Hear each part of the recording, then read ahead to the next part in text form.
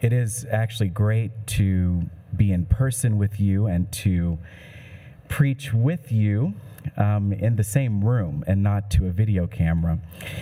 When we made the pivot to being digital only, I said to the dean and to the staff, you know, of course, none of this was really budgeted for, but did we at least budget for a makeup crew? Since if we're going to be on video, we need the appropriate makeup, and that has yet to materialize. I've said it before, but it bears repeating. Prophets do not make great guests at cocktail parties. They are not polite company. One need only imagine John the Baptist sitting for high tea at the Brown Palace in his ensemble of camel hair and locusts to get a sense of this. Chief among the socially distasteful dreamers and artists whom we call prophets is Ezekiel. Between his eating of a scroll, lying on one side at a time for 430 days in a row, and visions of a wheel flying in the middle of another wheel, it is difficult to take this prophet seriously. He can't compose himself long enough for us to do so. At the outset of Ezekiel 17, a great winged eagle comes and plucks the crown off of a cedar tree. The crown of the cedar tree is the short-lived reign of King Jehoiakim. Repeat after me, King Jehoiakim. King Jehoiakim. Jehoiakim's reign is only 100 days because he is taken captive and exiled by Nebuchadnezzar, the great king of Babylon, an empire much more powerful than Ezekiel's homeland of Judah.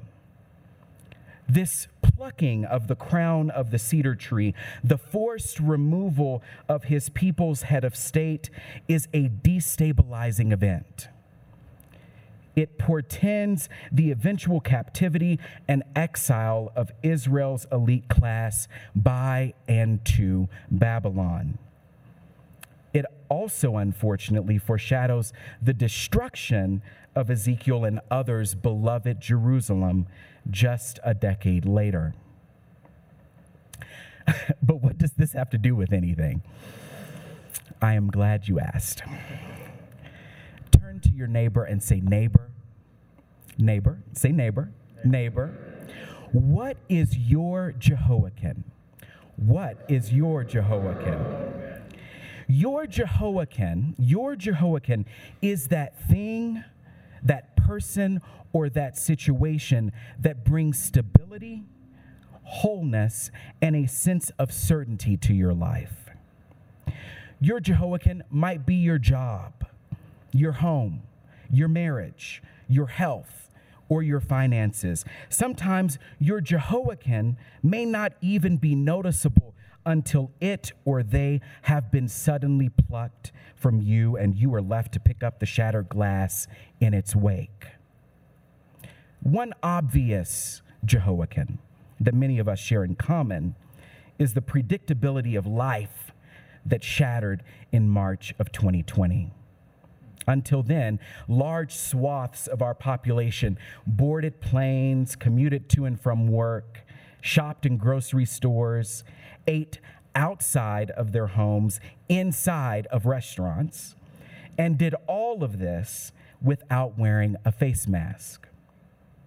Predictability, routine, and repetition were our Jehoiakim. And in the blink of an eye, seemingly, Jehoiakim disappeared, and we were left, and what was left was memories of what was and the ambiguity of the unknown. But God. Turn to your neighbor and say, but God. But God.